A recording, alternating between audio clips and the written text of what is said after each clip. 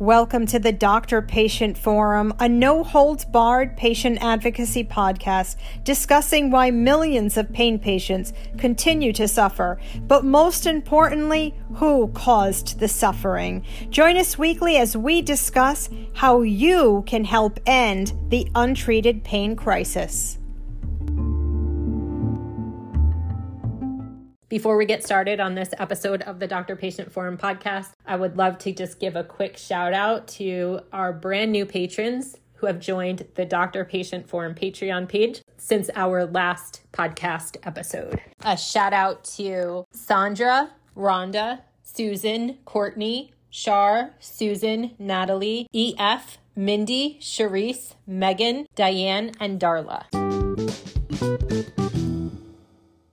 We are recording part 2 of our look back on the Doctor Patient Forum podcast. We are celebrating our 1-year anniversary tomorrow, and we wanted to share with you all of our episodes that we have covered. We're thrilled that so many lovely people have decided to come on our podcast to share their story. It was actually really fun going through all of these podcasts again. My husband was making fun of me because I was listening to them on 3 times speed so I could get through all of them again. But it was great. I mean, we've had a lot of amazing guests.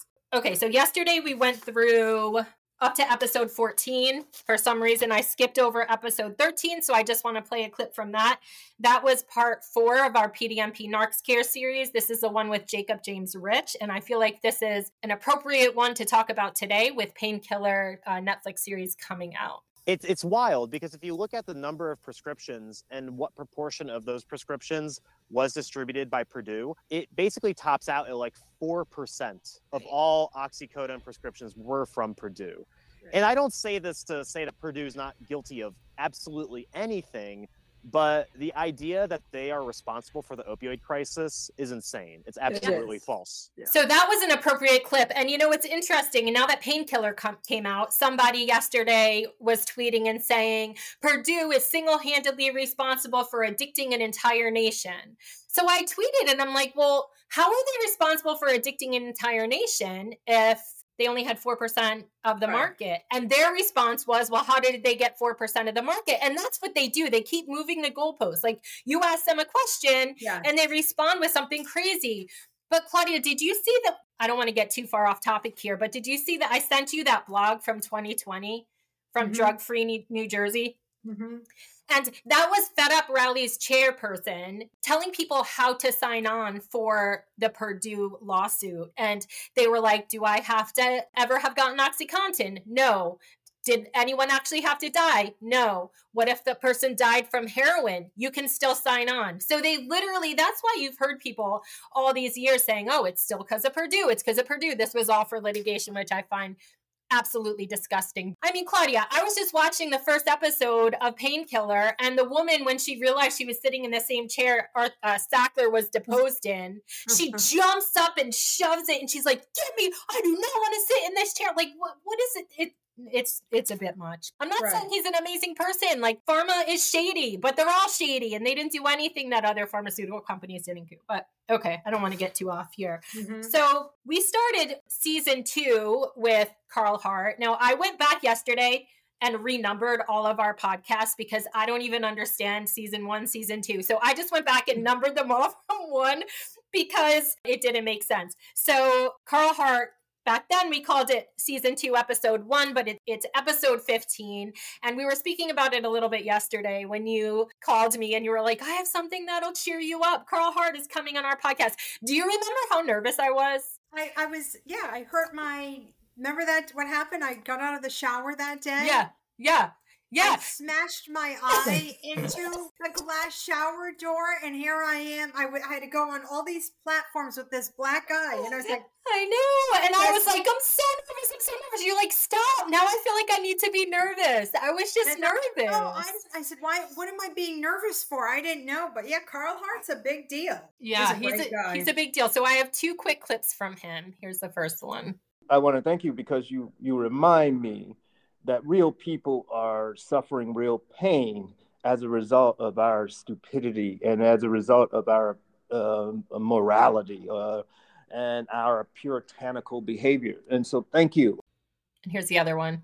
you are vilifying opioids and the people who use opioids. Because when you vilify drugs, you're really vilifying the people who are associated with that drug and who use it. Yeah, those were important clips with Carl Hart, because he really gets it. He gets it about, they'll always say, we don't hate the pain patients, but you do. You do hate the pain patients. Yes, And this is a whole nother round of them coming after us now because we take opioids that work for us. And so they're going to attack us. They always say, and it's true, Sacklers vilified people who so-called abused opioids, right?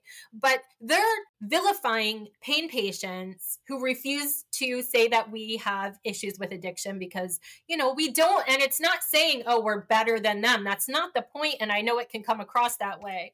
But why would I say that I became addicted if I'm not just saying that, though? We get attacked for that. So we're no better than people who get addicted.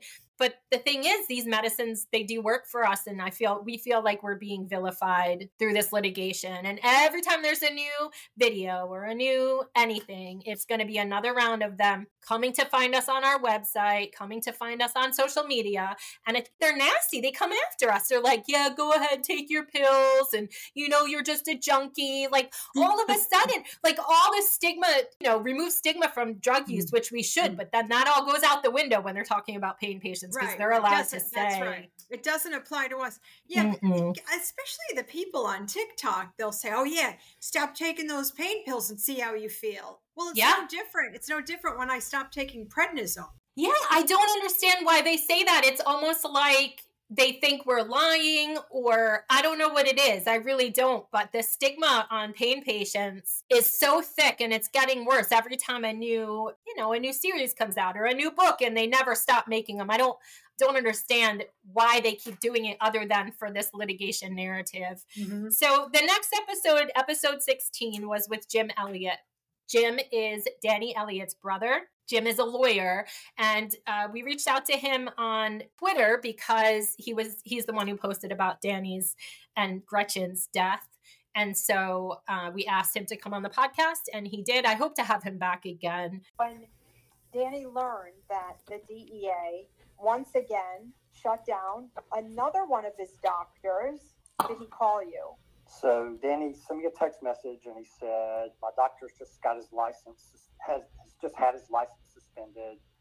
I can't talk right now. Gretchen's insisting that we try to see if we can find another doctor. I think what happened was when he was told by Dr. Balkoff's office that they were unable to write any prescriptions, that, as I understand, they were given a list of about 17 doctors to contact. And what I've heard was Gretchen, who was just an angel in Danny's life, immediately got on the phone and just blew up the phone that afternoon trying to call all 17 doctors, none of whom would agree to see them. And so they gave up. 17 doctors now. 17. So, we listened to that ARPO soundbite yesterday about the DEA agent saying that they're so proud they never let patients go abandoned. And I have, in our full episode with Danny, I read some of our private messages that Danny sent to me explaining why he doesn't want to do it again. And that was before this last doctor was arrested. And so 17 and Gretchen took care of Danny for all of those years. And I think she couldn't watch him suffer anymore either. And one thing that haunts me is Danny, in my private messages with him, said to me, the only reason I will never give up is because I would never leave my wife. Mm-hmm. And that haunts me because they figured out a way to do it together. Right. What was there an opioid task force in the California area? It wasn't. I don't know if it was ARPO. ARPO, actually, their strike force has spread across the country. I will find out because we'll know from looking at the press release. They were created under the Trump administration. Jeff Sessions, and they created it to go after doctors. I hate him. He's terrible. Jeff Sessions, I hate you. I hope you're riddled with arthritis and you're sitting in a broken rocking chair. And I'd like to see you get shingles on your penis. You're a disgusting human being. And you know what? I'm not going to say. What, Jeff? Take a Bufferin and suck it up. because that was his advice to us. I remember that. Yeah, I do. And then, so ARBO started in the Appalachian region, then it spread out to Pennsylvania, and I think there's 12 of them now, but they started the New England prescription opioid strike force about a year ago. Have they taken out 2 doctors so far, or just Well, Kenneth Polite has left, right? And he's leaving, right? So I would leave too if I were him. One. Dr. Norris. She's committed no crime, and her husband called me. But I wonder if there was a strike force that worked on taking out David Beckoff. I'm going to look. Yeah, that's a good question. I'm going to look. We should be able to find out from looking at the press release. They usually tell you which strike force took them out. So that was episode 16. Episode 17 was with Dr. Jeffrey Singer. Dr. Singer is a huge friend to pain patients. He's a surgeon in Arizona. Is it, Claudia? Yeah. Great voice for the pain community. Yeah, he really speaks up for us. He addressed in this episode actual statistics of pain patients and how many, because the litigation narrative and Kolodny's narrative is that as prescriptions went up, so did addiction rates to prescription opioids. And he addressed that in this episode. Since 2002, the Substance Abuse and Mental Health Services Administration has been doing a national survey on drug use and health. And the percentage of adults 18 and over addicted to prescription pain pills has never varied. It's been always less than 1%, no matter how many opioids have been prescribed. During that time period, the prescription volume has doubled and then come down 60%. It doesn't matter. There's a less than 1% addiction rate to prescription pain pills among persons age 18 and up. Not only that, again, according to this survey, past months non-medical use of prescription pain relievers by patients 12 and up has been essentially unchanged since they started taking the survey, as well as past year diagnosed with prescription pain reliever use disorder. Mm-hmm. So if there's no correlation between the number of prescription pain pills prescribed and there's no increase in the addiction rate, the narrative that everything was just fine until these doctors started hooking our young, healthy teenagers on opioids and turning them into people living on the street shooting drugs is completely wrong. That was a really important quote with Jeffrey Singer because of Carrie Judy and her amazing research. She's the one who saw the information on how they determined how much money states got from litigation. And it was determined by number of deaths attributed to that opioid, number of people who had OUD. So it's the increase in OUD. Also, the more who were diagnosed with it, the more money they would get. And so I do think that that's why they were putting it all on pain patients, like saying that we all had OUD. But even with that, the percentage of people addicted to prescription opioids didn't go up. So there was no jump in addiction rates. There's never been a jump in addiction rates. It was only death. Were there any states that we know of that for sure received extra money from the lawsuit if they were diagnosing people with OUD? We know that's how they determine it, I believe, in every state. The only thing I don't know is how they got those numbers. I don't know if they took them from electronic health records and actual diagnosis or if they took them from a survey. So I'm not sure how that worked, but I do know it definitely was part of it.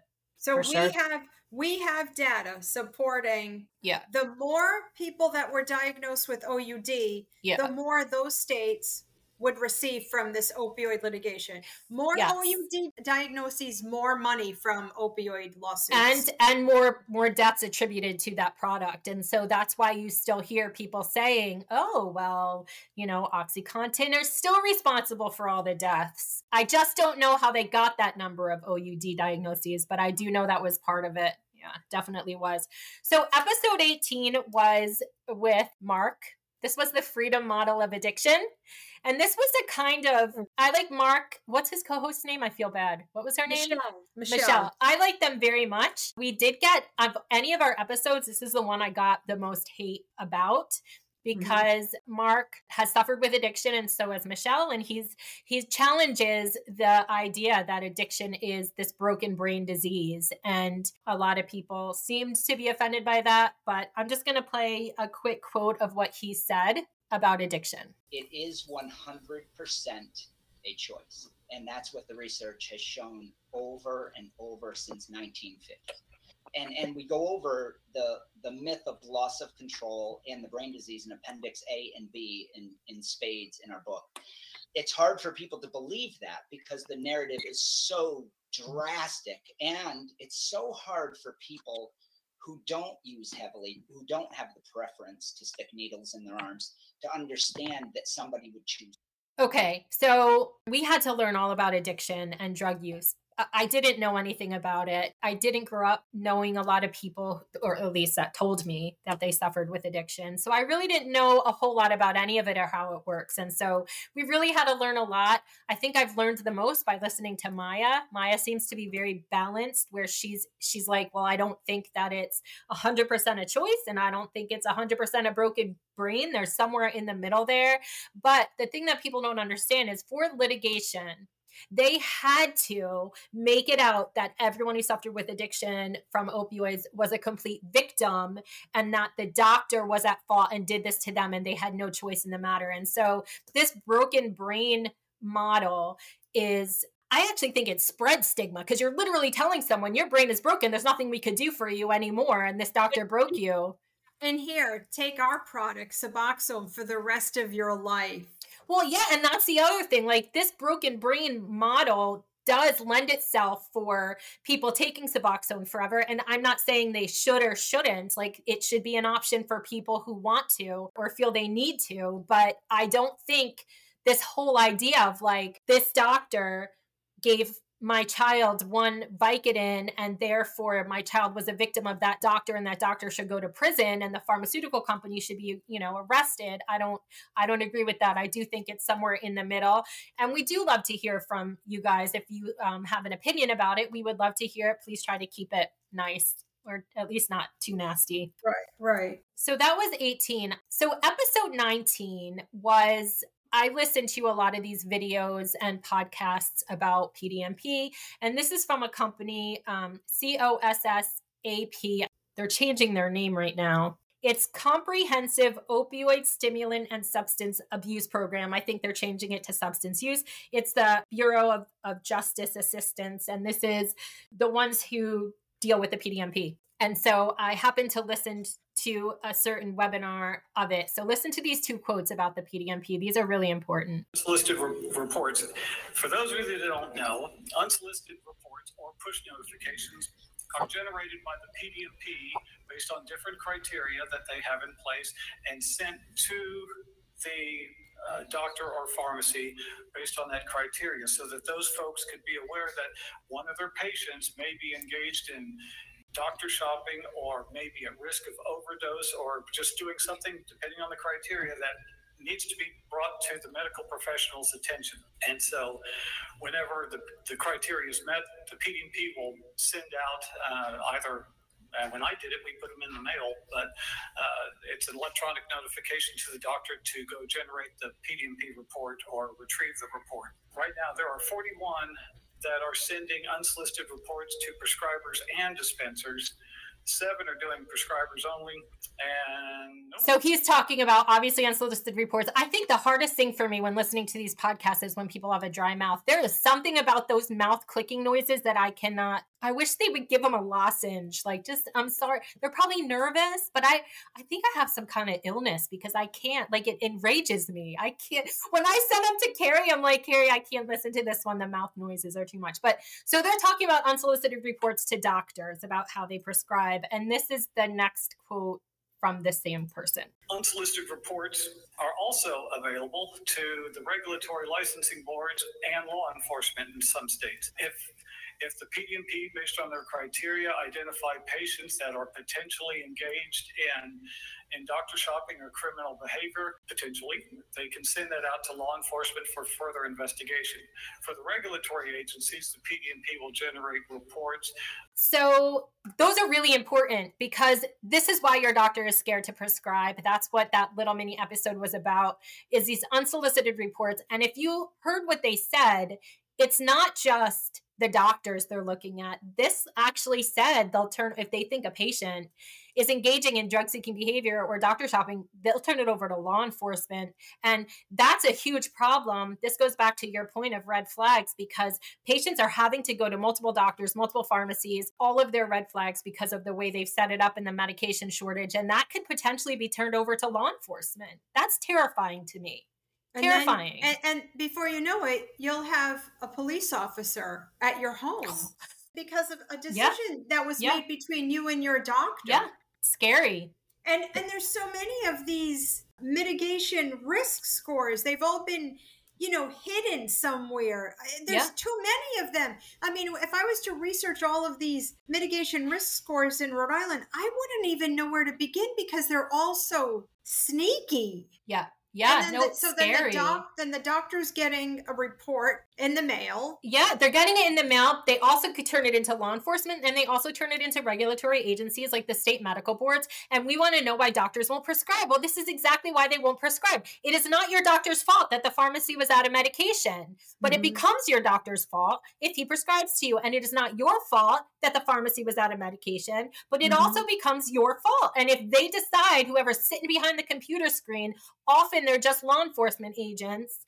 If they decide, oh, this person went to 4 pharmacies this month because your pharmacy's out of medication, they could turn it over to law enforcement. And I don't know what they do. Like, I've never heard of a case where they actually arrested a patient like that, but they could, because PDMP was a forensic tool. Period. I don't care what anyone has to say about it. It was created for a forensic tool. It continues to be used as a forensic tool, and the settlement funds are just bolstering it. They're giving more money to something that has absolutely zero evidence of benefit other than lowering prescribing. I hate the PDMP with a passion, and I'm glad that's something we're working on in our organization to try to get transparency and to try to get access to it. I hate it. I hate it. Who knows? Maybe one day the PDMP will be, what's the word I'm looking for? Eliminated? What's another word for eliminated? Banned?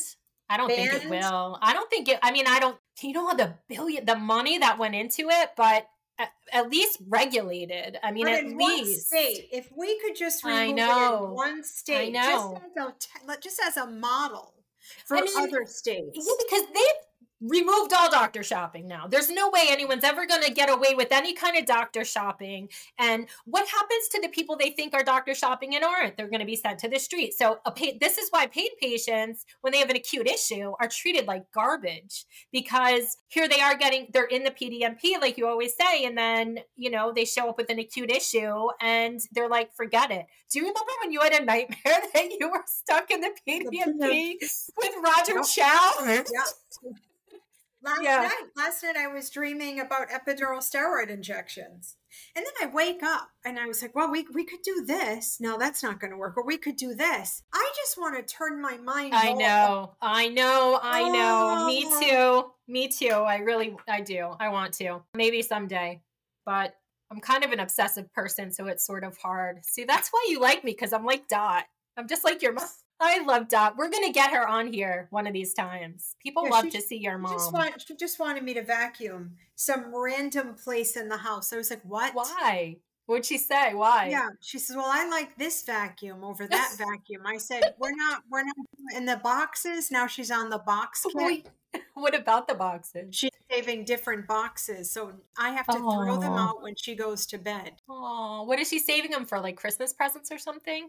No, because she makes pizza and calzones and she likes to put them in the box. Oh, see, that makes sense to me. It's easy to transport. We don't need any more than 2 boxes. That's it. That's all I need. I don't want any more shit in my house. I don't like shit. No, I hear you. That I understand too. I can't stand it. Nothing makes me happier than throwing things out. And when I'm like extremely stressed out, if I clean out a closet or something, it really calms me down. I like organizing things. Me too. I took the finish off of my counters. Not your new ones. No, I had to buy new granite counters. Yeah, no, I know scrubbing. Yeah, I hear you. Okay, episode 21 is with Dr. Sarah. This was about the updated CDC guidelines. And in this episode, I didn't take a quote from something she said. I wanted to play some quotes. In this episode, we were playing quotes from what other people have said about the updated guidelines. And so I want to play 2 of those quotes. One of them is from Dr. David Taubin, and he was addressing the 2016 guidelines. Now, do you remember the 2016 guidelines when they came out, and then later on, Prop and all those people were like, well, we didn't want them to be like regulatory things. We didn't mean for them to made into law. Like, we never meant that. We had nothing to do with that. Well, listen to what Dr. Taubin says, and he is a Prop member, by the way. And I'm happy to say we're meeting with insurance company and big health plan folks to be able to convert guidelines for prescribers to guidelines for health systems and insurance entities, because that's the next big step. And I hope that we make progress, and I'll keep you appraised as we do move forward on this. Okay. So here's Tobin, you hear how excited he is? He's like, he can hardly contain himself. I hate him too. Right. Private meetings with payers to convert these guidelines into regulation. That's exactly what he said. And then they lie they're like, Kalani, they're like, that's a false narrative. We had nothing to do with those guidelines or anything to do with them. So this is another quote from this episode. So the CDC had a media briefing, telebriefing like they did for the 2016 guidelines. And media, I think it was the first question they asked Christopher Jones. He's not there anymore, but he was the acting director of the injury center, I think, at the time. So listen to this question. First question is from Andrew Joseph with Stat. Your line is open. So CDC has been saying basically since at least 2019 that the 2016 guidelines were misapplied. And I know in your commentary in the New England Journal, you kind of made the point that you're going to monitor for unintended effects going forward. But what does that actually look like? Like, what happens if an insurer still has a cap of 90 MME, or even an individual physician is, cutting patients off? Like, what is CDC going to do about that? Thanks for the question. I think it's a really important point, and certainly we have tried throughout the guidelines to put elements in place with really the overarching principle about supporting clinical judgment and individualized patient-centered care. So I want to be very clear with this conference call and with the release of the guidelines today that if policies are put in place that have one-size-fits-all rigid standards of care, that is inconsistent with the goals and intent of this guideline as a clinical tool to inform decision-making. I think operationally, if we see practices like that are occurring, first, we see it as an educational opportunity. Certainly, if people are purporting to derive from the guideline that that's the justification for taking some rigid action that applies to all patients. So we would see that as an educational opportunity. And we'll be monitoring and engaging with, as I mentioned, clinical partners and patient organizations to also raise awareness for where those circumstances may occur, and then engaging as appropriately to share accurate information about the latest science. So basically said a whole lot of nothing. This guy was like, this media guy, he was like, you've been saying for 3 years that they're misapplied, but what are you going to do about it now? And he basically said, nothing. We can't do anything. We'll use it as an educational moment. We are so far beyond educational moments. We have people dying. We have people losing their jobs and their families and their homes because people are being cut off. We have law enforcement still applying those guidelines. I still saw one yesterday, Claudia, the press release I sent you, misapplying the CDC guidelines, going after a doctor. And Christopher Jones is like, oh, yeah, we're going to talk to patient organizations and we're going to see what can be done. No, you're not. No, you haven't. None of you have spoken to any of us, and you still didn't give any answer. What are you going to do about it? Because I'll tell you what they didn't do. They didn't have an implementation plan for the 2022 guidelines like they did in 2016. And why would that be? Because they didn't want them implemented. It's as simple as that. They didn't want them implemented. But Beth, doctors have adopted the 50 MME that's mentioned exactly in the 2022. And we knew that. They took the bullet points away and they put it throughout the document. And it was, they removed some 90 MME and they put in some 50 MME. And, when I was talking to Stephanie Rubel that we spoke about this, the last episode with the Opioid Rapid Response Program, she was like, well, that's not the essence of what it means. And I'm like, yeah, but that's what it says. That's what it says. And that's what doctors are going to come away with. And, Kalani couldn't even make up his mind about if it was more strict or less strict, because you have him at one point saying it's weird how people are saying it's less strict because it's actually more strict. And then a few weeks later, you have him saying to media that, they made it less strict because of industry funding. Like, I'm not sure which one it is, but they had no intention of changing anything, because if they did, they would do something about those 38 state laws that were made based on the 2016 guidelines. But who's addressing that? Us? I mean, who else? I know Kate Nicholson talks about it. No, nobody addresses it. Nobody. Law enforcement, all of those algorithms need to change. How about CMS? Did they change their risk score algorithm? Did they take out 90 and 50? I highly doubt it. I don't think they did. I don't think anyone did. How many times is 50 mentioned in the new guidelines? guidelines? I'll have to go back and look, but it was more. It was more than it was in the previous guidelines. They just changed some 90s to some 50s, and that's basically all they did. And so some doctors, took them down. Every time, it enrages me.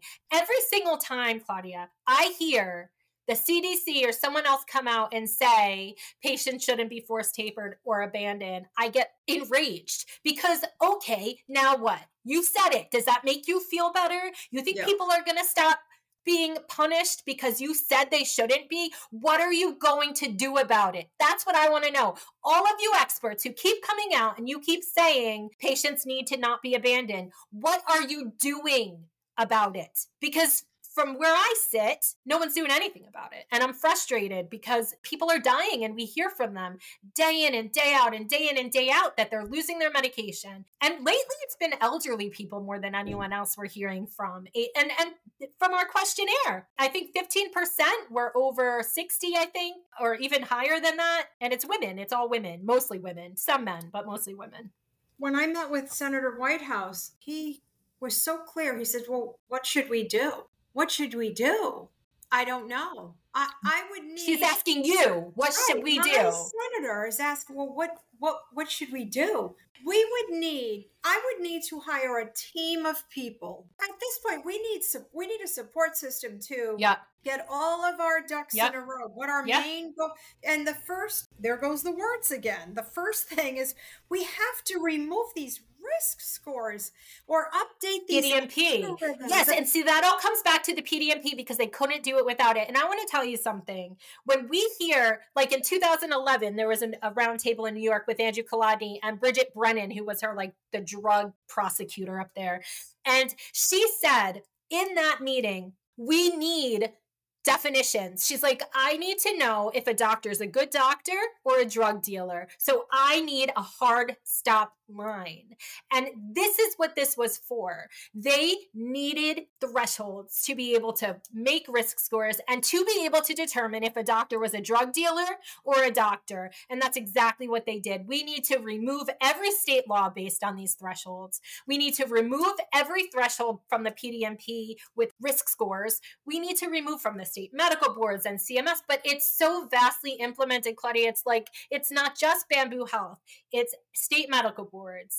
It's law enforcement. It's OIG. It's DEA. It's CMS. It's every payer has their own risk score algorithms. And so for any of them to come out and say, oh, we just need to stop. Things have gotten better for pain patients. Every time media calls me now and they say, well, aren't things better since the 2022 guidelines? I'm like, no, things are worse. Things have gotten exponentially worse. And every time you call and ask me, they're worse than the time before because nobody is helping pain patients. There's 5 to 8 million of us. There's 5 to 8 million patients on daily opioids for pain. And I don't see a dollar going to helping these people. Nobody wants to touch it. Nobody knows what to do. And we're not going to stop until something is done because I'm so tired of seeing people suffer and die for no reason. There is no reason to take a stable patient off of opioids. There's no reason. And every single time law enforcement goes after another doctor, Claudia, when I sent you these press releases today, I was like, they don't even mention the patients anymore. They used to at least pretend and say, oh, if these patients who suffer with addiction, blah, blah, blah. But they don't even mention the patients anymore. They don't care. And, we mentioned this in some of our podcasts, but we've heard from several doctors now. 2 are incarcerated right now. But when they went after them, these strike forces that claim to have people making sure patients have continuity of care, they said to Dr. Edelglass, he said, what's going to happen to my patients? And the agent said to him, your addicts will be just fine. And how many of them have died?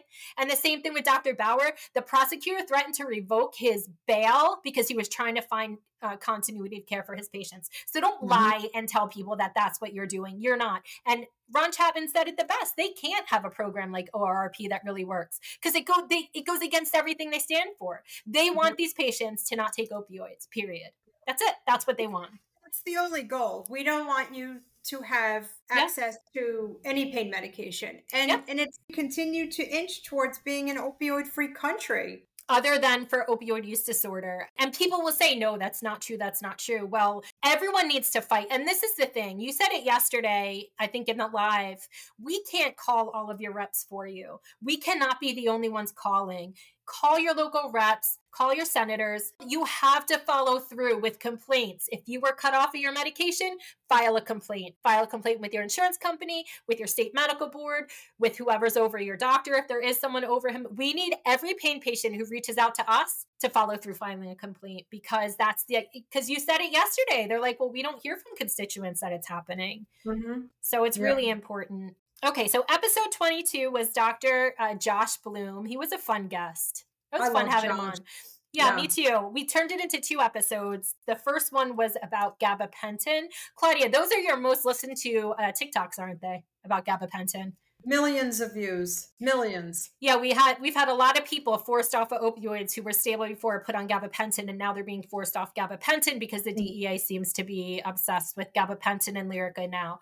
From people who use drugs, and they're like, yeah, no. Like, the thing that I know about gabapentin is it does help some people with withdrawal. So if they've been cut off of something else, they say it helps them not have too much like withdrawal symptoms. But then what helps them with the gabapentin withdrawal? I know, but here's the thing, Claudia, I don't care if people like gabapentin. I don't care. I mean, what are you going to make sugar illegal next? And like, sniffing glue or whatever the heck that is, like, you're going to make everything illegal because someone likes it? Is that a such thing? I know. What is it? I don't even know what it is.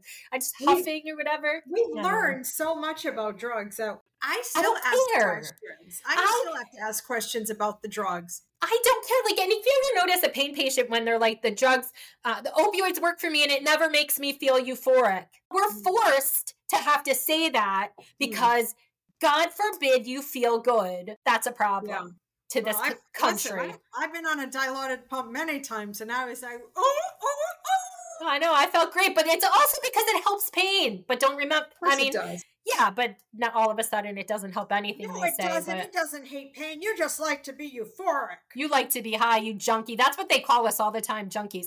Okay, so this is the first quote from Josh. Yeah, the result is tens of millions of pain patients who have been involuntarily tapered. And of course now there's such pressure on doctors and hospitals not to prescribe opioids because they're getting on a DEA list and being prosecuted if the DEA deems that they're writing too many prescriptions or too high a volume, as if the DEA should be deciding what the right number of prescriptions and dose is. You've got the DEA and the CDC, maybe the 2 worst agencies to be inserted between the patient and the doctor. And the results have been an absolute disaster, not just for pain patients, but it's irrefutable evidence now that as pain patients. So I love Josh. He's funny, he's smart, he stands up for what's right. And I have another quote from this episode. Ironically, the CDC mentions gabapentin 15 times in the updated CDC guidelines. Why do you think the CDC is pushing gabapentin as an alternative to FDA-approved opioids for pain? To make it seem like there are legitimate alternatives for opioids for pain, which of course there are not. So if you can glom on to antidepressants or Neurontin or even worse, Tylenol, it's here. These things are fine. Don't take the opioids. They're bad. So it's just ass covering as far as I'm concerned. Plus, I don't really blame the doctors because now they're all terrified to write a script for one tramadol, and they got to get you out of the office. So they're going to give you a prescription. Here, try this. I hear it works. Right.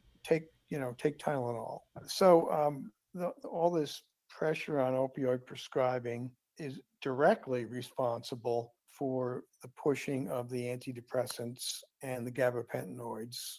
Normally, there's no way in the world those drugs would be pushed. Yeah, I thought that was really, I try not to get too many clips with your voice for here because I know you hate it so much. You'll be listening to it. But that was a great soundbite from Josh. And it's a great explanation about why this is happening. Well, like, oh yeah, gabapentin helps my pain. But what kind of pain are we talking about? That's right. It helps, from what I've heard, it does help neuropathic pain. Nerve pain, meaning nerve pins pain, and needles nerve in your pain. feet. Like, I know Betty Lou is on it she had a stroke, and it does seem to help her with that like tingling numbness from her side with the stroke, but it also knocks her out. Like she's she's so tired from it. But this is what happened though, Claudia. They mentioned it all those nerve pain, not I broke my leg. No, here's some gabapentin. Correct. Well, Claudia, before I had my knee surgery, they gave me 1 gabapentin in pre-op. I'm like, why are you giving this to me? Like, yeah, now it's given instead of opioids, like it's an opioid substitute, which the doctors felt more comfortable prescribing it. But now, it is controlled. Lyrica is Schedule 5. Gabapentin is controlled in some states. It's listed in the PDMP. I do know I think Lyrica is Schedule 5 everywhere, which would mean it would be in the PDMP, I guess. But yeah, gabapentin is also listed in some places. So now they're saying gabapentin is part of a lot of overdoses. And so if you're on an opioid and a gabapentin, then you're high risk. So now all of a sudden your doctors lowered people's opioids, give them gabapentin, and now it's a combination. And now the doctor's going to be, what are they going to call it? Another holy trinity or whatever the heck they call it. And then you're going to hear about doctors being arrested for prescribing gabapentin. Yes. And then that doctor's going to surrender their license. And then that doctor's going to fork over $300,000.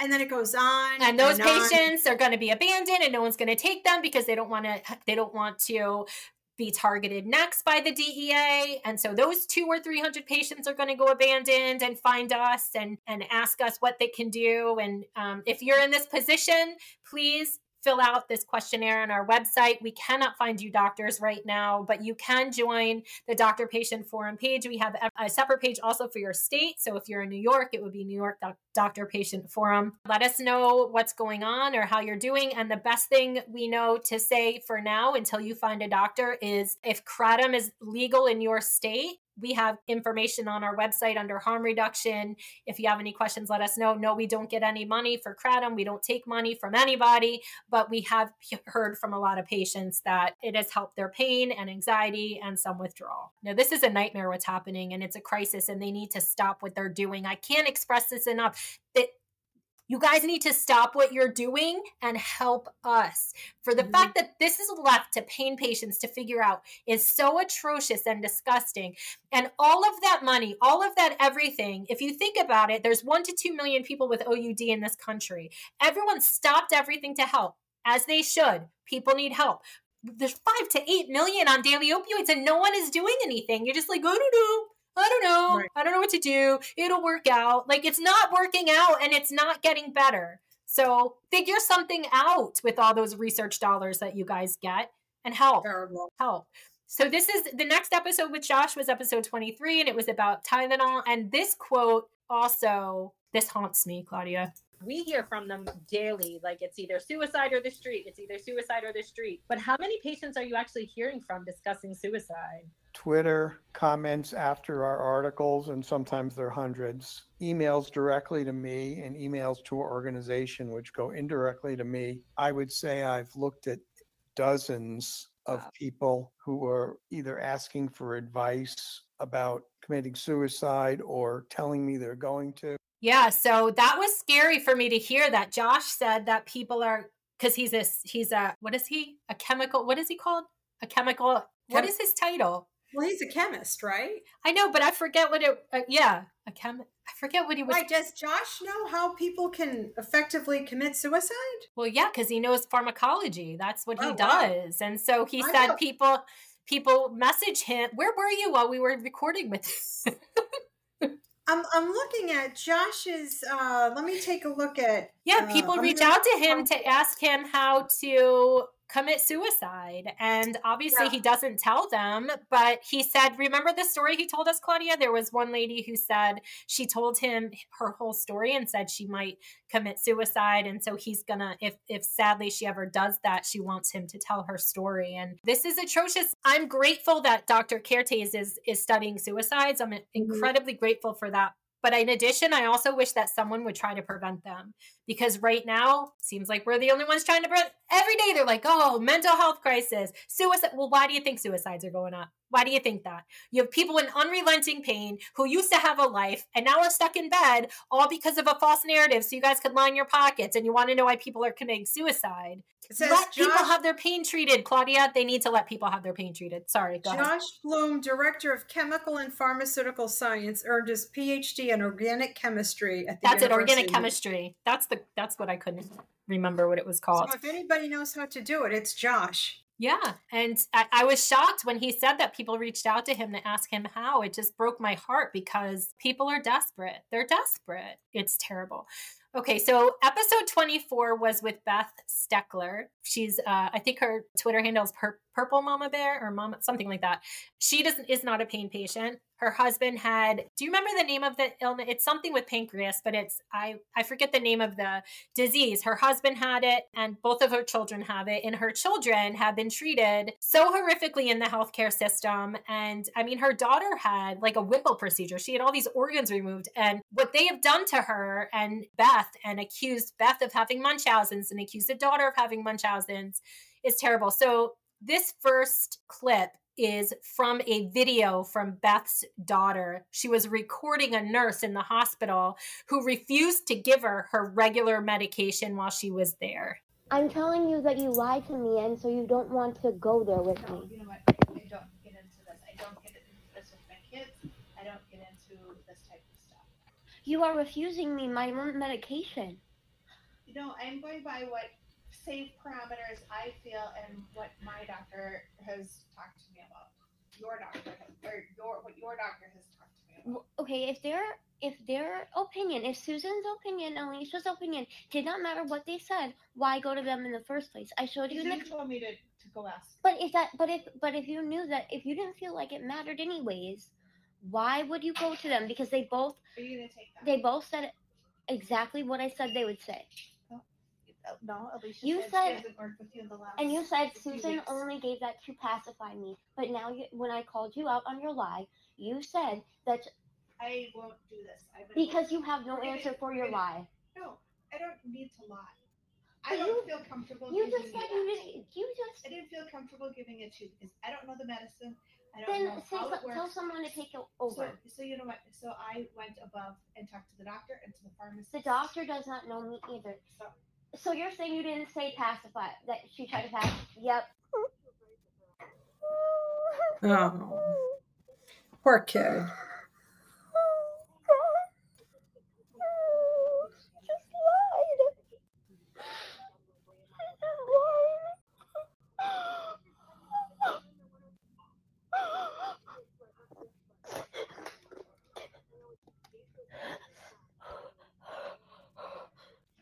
So this girl, she was like 20, I think, when that was last year, has been tortured in the healthcare system. And Beth has been an amazing advocate to her. She had to move out of state to get better care. And Beth has said she's doing amazingly well.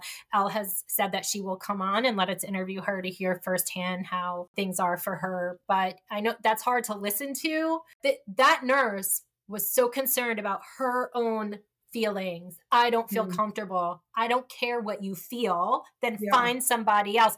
Now, this girl has had her pancreas removed and her everything taken out. And so she has a really difficult form of diabetes. And they accused her of tanking her own sugar on purpose because she likes to be in the hospital, they say. They wouldn't let Beth in and see her. It was like medical kidnapping, almost like Take Care of Maya. That is very similar. About Munchausen by proxy. It's not uncommon. And Beth said it's not uncommon with that illness for the parents to be accused of Munchausen's. It's heartbreaking. This next quote is from Beth, so we could hear from her point of view about it. What we are doing is costing not only our children, we're also causing more damage and causing more cost to the system. Because what happens, and it speaks to when I asked the question to the NIH, and there was applause all over, and families coming up to me and saying, you know, we experienced that I have this rare disease and pain, and I'm not able to access anything, and I'm left suffering. And what my children experience, I heard it from other people, is this vicious cycle where you're dismissed, you're told you're lying, You're told it's psychological. And then when something, is visibly wrong, there's no apology. There's no healing and saying, I'm sorry. It's just denial, fix it denial in this vicious cycle. And my son and my son still refuses to go to the hospital or clinic. So we're in a situation that I worry about his health, but he's been so traumatized. And that's what my daughter went through too. It was medical trauma. And I sat down with the hospital and I begged to say, can we have a trauma informed plan? Let's be on the same page. They have refused to talk to us or her therapist to put a plan in place. They just term it, like you said, as drug seeking, as borderline, as all these things that will lead to a vicious cycle. And yeah. So how about, I was reading yesterday about Painkiller. They're already talking about season 2. They started every episode with us. I think it's a parent talking about losing a child, which is tragic. But how about this be the episode? How about this be season 2? How about you start every episode with a pain patient or a mother having to watch their child suffer because of your false narrative? Because everything that you're doing, Painkiller, all this is going to do is make more people suffer like Beth and her daughter. Mm-hmm. It's atrocious. It's absolutely atrocious and unnecessary. So sad. And the nurses, they're so overworked. Some of these nurses are getting 10, 12 patients. And now they have to deal with somebody who needs a lot of pain medication. Yeah. And they're afraid because everybody's afraid. Yeah. And now we've got an overworked, underpaid nurse who doesn't know what to do. That's right. But I don't know. But remember that risk score we saw? They even had one that company was doing with nurses in the hospital to try to get them to lower the amount of opioids they are giving to patients in the hospital. Like, that's all that matters. Nobody cares about anything else. It's just all that matters. All right. So the next episode was episode 25 with pharmacist Matt. We were addressing red flags. Let's hear what he has to say. I think all red flags need to be reviewed. I really do. I think it needs to be taken away and started from scratch, because using all of these red flags from the 90s is not okay. It's just not okay. Well, from the pharmacist perspective, those red flags are looking for one type of thing, because they all came out of the pill mill doctor flagrant drug diversion, right? Yeah. But it gets difficult from the pharmacist perspective, because in 2023, we have a reduced number of providers. That's right. We have a different climate or at least a climate shift on how they want to treat pain. And now you have opiate litigation that's going to change it even further. Yeah. I guarantee you the big boxes are going to have hard stop documentation checklists after this latest opiate settlement. Yeah. And that's the problem. That's something that we're working on, right, Claudia? We need to get them to reassess the red flags, because the biggest red flags, they're causing us to do the things that they're saying will flag us. And that needs to change. It just needs to change. Okay. So episode 26 was Opal. Opal is that study that recently came out the end of June, I believe, that said they tested opioids to placebo for acute low back pain, and they determined in all their infinite wisdom that opioids don't work for low back pain. And we have a whole episode on it, obviously, where we break down the entire study, but this is a bit of a longer clip. But this is a clip from a news program when Opal came out explaining it. Here is a 2-minute interview in Australia with a pain doctor there and the lead researcher, Christine Lynn. Giles Cooper was a fit and busy 30-year-old until the pandemic saw him sitting more than moving. So I woke up one morning after quite a long period of sitting down and working, and really struggled to get out of bed. His back pain took him to a GP who prescribed him opioids. I was in quite a negative spiral of taking some painkillers, getting some relief, doing a little bit of activity, the back becoming triggered. New research from the University of Sydney shows why people like Giles may struggle to feel better. The researchers studied almost 350 people with sudden neck or back pain. At 6 weeks, those given opioids had no better pain relief than those who were given a placebo. After 12 months, pain outcomes were slightly better in the placebo group. What we're saying is based on the findings of our study Listen to also this. shouldn't be used At all. because they don't give any short-term benefits in pain relief, and they may lead to long-term harm. Opioids carry risks of addiction, and the study found people given painkillers had a higher risk of misuse in the long term. But some pain specialists say current practices shouldn't change because the study didn't use treatments that doctors typically prescribe.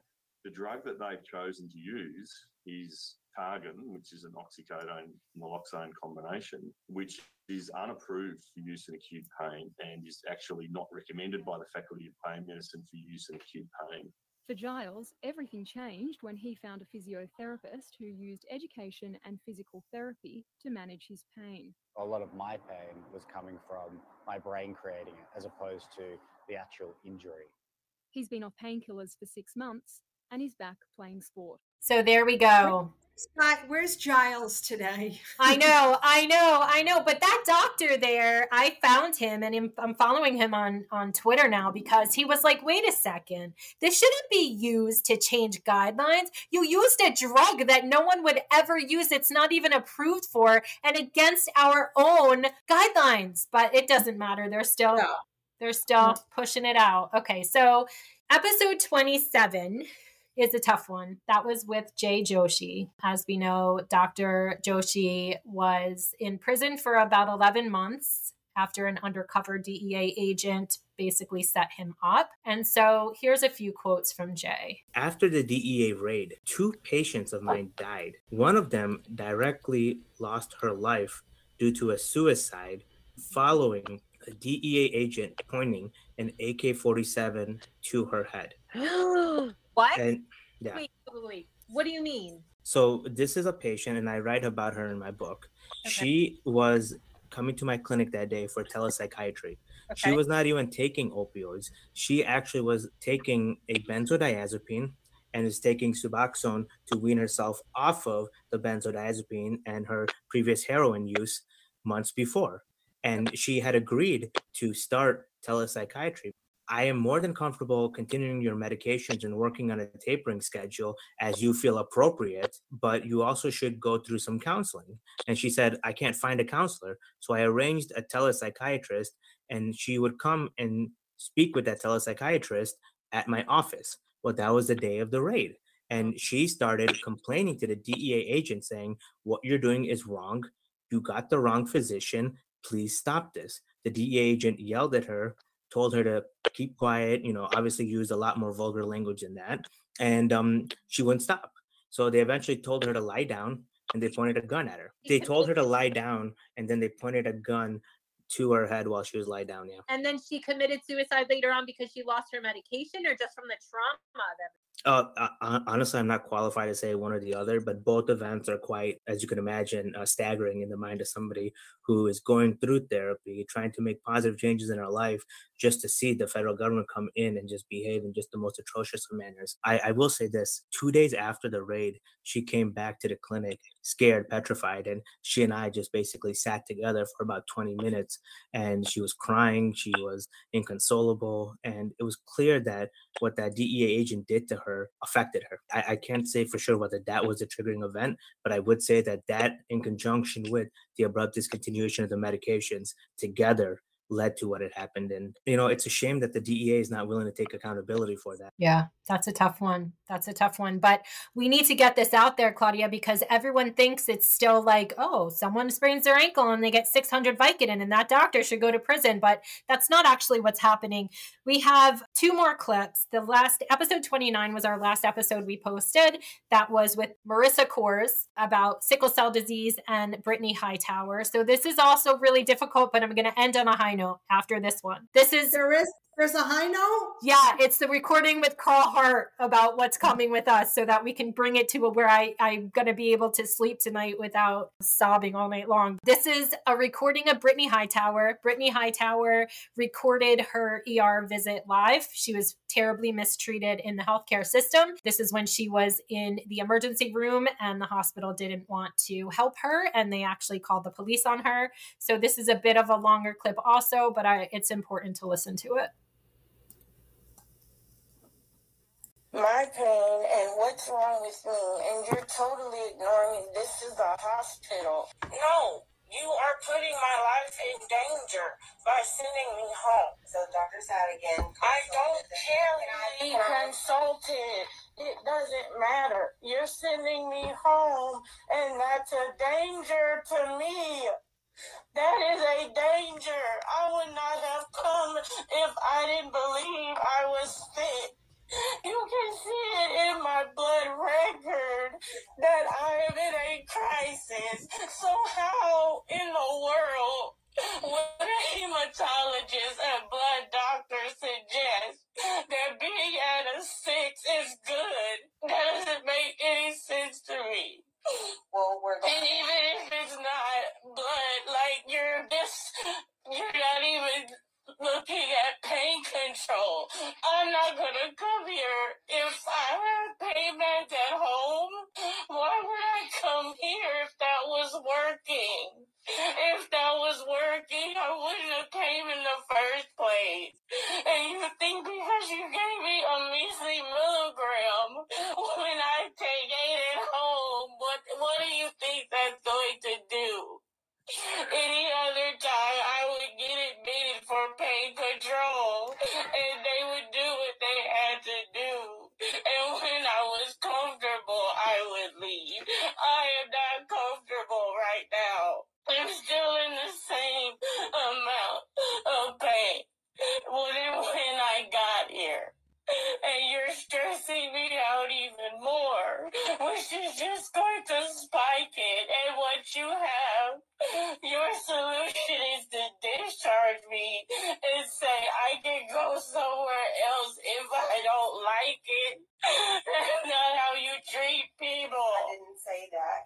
Yes, you did. You said it just now. We're discharging you. So that means you're able to go wherever. Why would I go somewhere else if I'm already here now? And you're just choosing not to treat me. That doesn't make sense.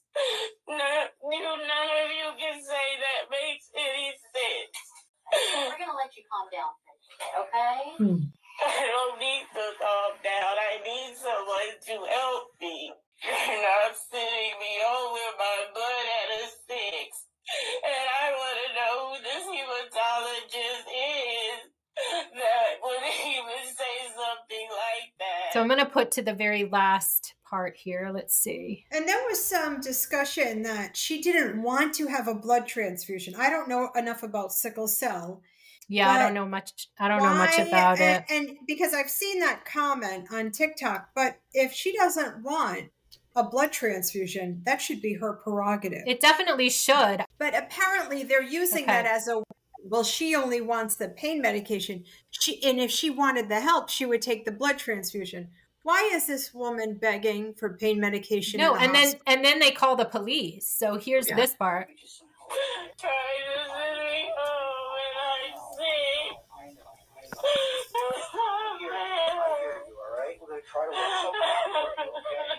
No one said you can't try to work something out for you, alright? So that was the police. They called on her. They came in and they said, I'm going to level with you. We have to get that thing out of your chest. They were talking about her port. Yeah. And she died, by the way. She's not alive anymore. And it was not right after that. I think it was within the same calendar year, but I don't know the ins and outs. I've heard a lot of people blame Brittany and say that she didn't treat them well. Well, let me tell you something. When you go through unrelenting pain day in and day out and day in and day out, how about having some compassion and being like, yeah, I could understand why she was angry and scared and crying. There's no compassion when you're sick.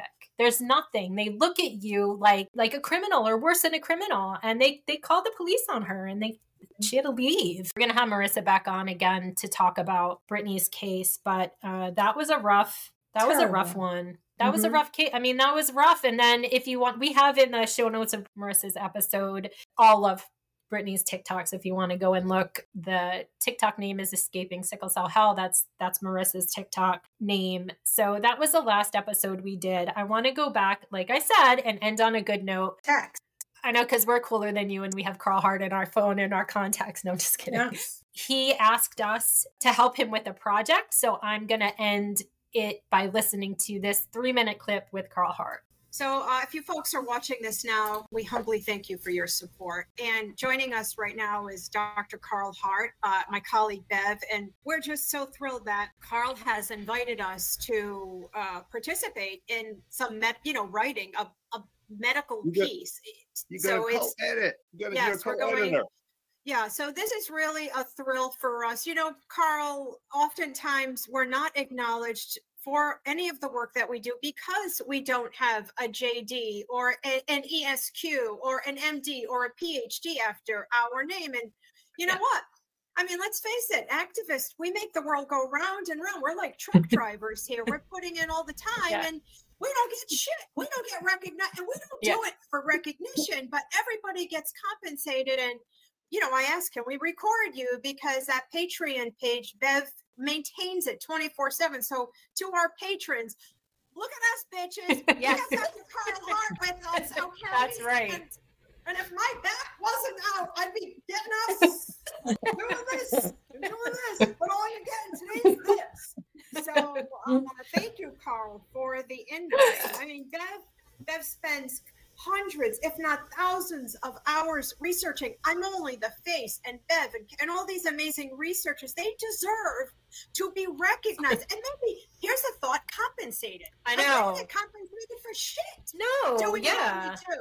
Nothing. We applied for so many grants and we got denied. Every single grant we applied for, we got denied. All of them, Carl. Not a zip. Not one penny. I really am hoping that with this edition, this journal edition that we're going to do, that people will see that you all are serious academics too, scholars, and that's what this is really about. You have some fidelity to the data, and that's all that really matters, that you have fidelity to the data. The people who are out here trying to ban certain pain meds, they don't have fidelity to the data. And so what they're doing is actually violating the principles of science. And all we're trying to do is remind them to stick with the principles of science. That's it. Yeah. It's a great way to put it. Thankful. Yeah, really, we're thankful for the support, and we're going to do our best to show up with the knowledge that we've earned. That was our little clip with Carl Hart. I wanted to end on something happier. I like that. You have a fidelity to the data. What a year it's been. After listening to all of our podcasts that we covered the past 12 months, I feel like my mind has been abused. I know you feel the same way. It really is. It sucks the life out of us. And this is why we tell you folks, you got to get involved. Support our Patreon page. Yeah. Please donate. I need money to hire a lobbyist. No way around this. I can't find my way around Capitol Hill without a lobbyist. We are looking forward to a bright next, we're going to be recording all of our podcasts. We haven't stopped recording. Bev is one person. There's only so much she can do. And we're looking forward to working with Carl Hart. We're looking forward to working with this new lobbying firm. We're looking forward to getting a DEA oversight hearing. And we need money to do all of this. And we hate asking for money, but donate. If you're a doctor, you're still working. We need money. We need a national media campaign, running it on all mainstream media. We need class action lawsuits against the CDC, the DEA, against everybody, the anti-opioid wackos. They can be sued individually. So we need money. Donate. We're going to keep fighting for you. You folks keep fighting, and you meet us back here on the Doctor Patient Forum podcast. And we thank you for your support. Yes, thank you. The link to our Patreon page is Patreon, patreon.com/the Doctor Patient Forum. If you haven't been over there, I hope you will consider checking it out. We have 3 different tiers, $5, $15, $30. Our highest tier, we include 4 coaching calls that you get with it. We have a lot of extra video podcasts and after the show podcasts. It's just been a lot of fun being able to build that little community over there. So I hope to see you over there.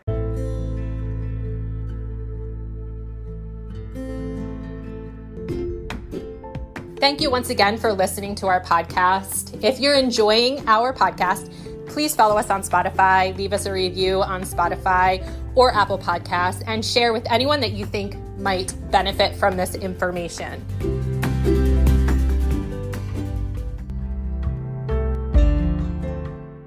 Just a quick disclaimer, the information contained in this podcast should not be considered medical or legal advice.